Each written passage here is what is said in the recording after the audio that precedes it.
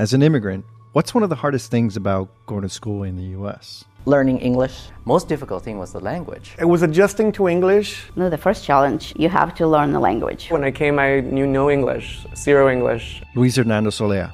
He's a 6-time national champion figure skater. What you might not guess from hearing that is that when he was a boy, he was too nervous to go to school. So nervous that he struggled to speak English going to school in San Diego.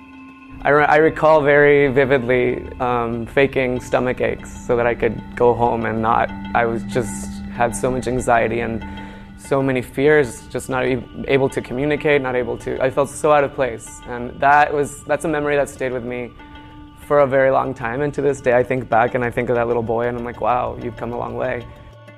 To Live in America: Stories of the Immigrant Experience. You're listening to the third of 5 parts in this miniseries podcast that explores some of the ways that immigrants experience this great land of opportunity, America. Again, all the interviews here are conducted by the San Diego Union-Tribune. The staff here conducted interviews with more than 60 immigrants, and it's all part of a multimedia project called Our Immigrant Story. You can check it out at SanDiegoUnionTribune.com. On this episode, we're looking at the pursuit of education. For some immigrants, it can make or break their future here in America. Here's Lei Leong, who arrived from Beijing, China, as a high school student. He eventually became a music composer and a professor. Mastering English, though, gave him the encouragement to face the many challenges that had yet to come. I remember opening a textbook, and probably like 80% of the words were unknown to me. So I had to stay up all night studying. I think for a long time I had about 4 hours of sleep every day until I was physically very, very ill. But at the end of that year, I remember there was an assignment by the history teacher. They asked us to write like a 10-page paper, and that was like an insurmountable challenge for me. And once I did that, I felt like there's nothing I couldn't do. Cultural challenges often add to the difficulty of starting fresh in a new school, college, or university, especially for children. And then that was the case for Arnulfo Manriquez. One of the things that I stuck really strong with was my name. My name's it's an unusual name, Arnulfo. My teacher asked if she could call me Arnold or Arnie, and I said no. And so for the next couple of days, she kept trying to call me Arnie, and I said, my name is Arnulfo. And I distinctly remember that interaction for that week. And she called me Arnulfo, and my name is Arnulfo, and I've stuck with it. And it's, I wasn't really thinking about my heritage. I wasn't thinking about anything else, but I was thinking, this is my name, don't call me something else. But I'm glad I did that. I'm proud of it. I'm proud of my name, and I'm proud of my heritage. And so I have, I love that it's Arnulfo. My son's name is Diego Arnulfo, so it's a part of the family. Berta Dominguez was already 20 years old when she arrived to the U.S. from Mexico. She credits her English classes and a mentor at a community college with kickstarting what is now a successful career in scientific research. I didn't speak English when I came to the U.S., so I started taking English classes at a community college. And then from them, I was encouraged by my counselor to take other courses, finish a degree. And I was very scared because I didn't know the language. But he said, go ahead and try math and psychology. And I agreed because I'm used to respecting what other people say.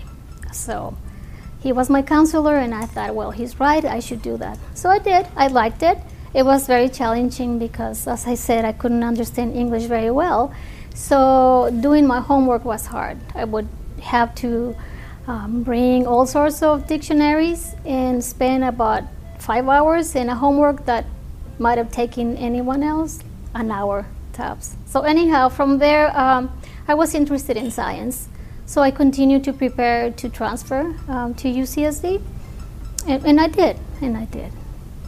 Berta graduated from the University of California in San Diego with a degree in biology. She didn't have to go too far to land a job at the Salk Institute. So after I graduated from UCSD, I started looking for a job, and I just looked across the street. There was the Salk Institute, and I applied for a very, minor role as a lab assistant, a few hours a week.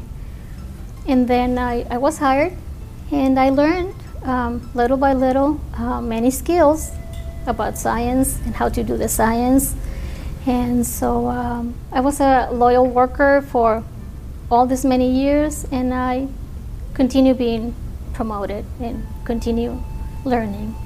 And the more we listen to her, we get to hear something that she describes as, helping others, following her footsteps.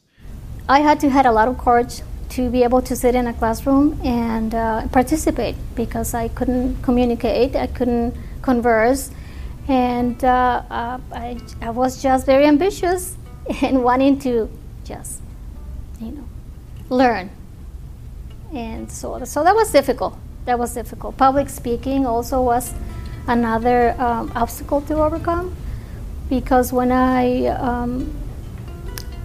was employed at the Salk, I had to present my work, and my English wasn't that refined, and at that level it was very technical, the science, so I had to learn a lot. And so I did overcome, never giving up, always thinking that I can do what I set my goals to.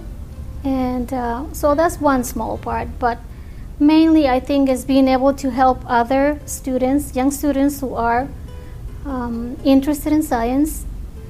They're afraid because they might be also immigrants. They're not very familiar with the language. And so encouraging them and making them feel that they can do it. And they've done it. Some of those students have progressed to graduate schools in science or medical school.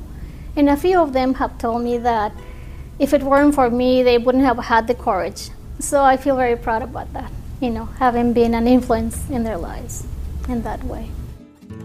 Well, yes, it is true that some people forge new paths as a result of their education. Yet for others, it's almost like revisiting the past or learning about the past. Lei Leong, you remember him earlier? He learned more about his culture and heritage because he went to school in the United States, which says a lot. In America, I was able to discover a space for imagination for my mind. I don't think I could do that where I was in China. Here, it's strange, but it's in America that I fully discover what China means to me. I think the fact that when you're away from home, you start to think about your home a lot, and you start to understand the relationships that your parents, your ancestors, what they believed in, how they build a foundation for you to take that leap. You start to understand that better, and it's not only personal stories, but the spiritual foundation, the cultural foundation. So I took a lot of time to do research about what I think are the things that make me who I am.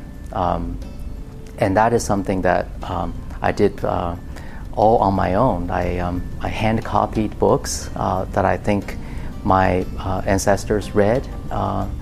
I learned a lot of things that I was not taught while I was in China. There is a lot of richness in my own culture that ironically could only be discovered in America, because I remember the first moment when I went to the university library in Austin, Texas. This is UT Austin, and I was enthralled by that experience walking through the open shelf library, because when I grew up in China, there was no such a thing. Books were locked away from us. It was always a very difficult kind of process to get hold of any books I was looking for when I was a student in China. But here, I could discover knowledge, I could discover truths on my own. I could question everything I learned. And I was able to read books about China that I couldn't read in China. All of that was extremely important and liberating for me. And if there's any sense of pride, it's that sense of committing myself to that discovery and try to protect myself from any other political or commercial or any other factors, but focus on finding my own spiritual space and artistic space. I think that's something that I'm proud to have cultivated.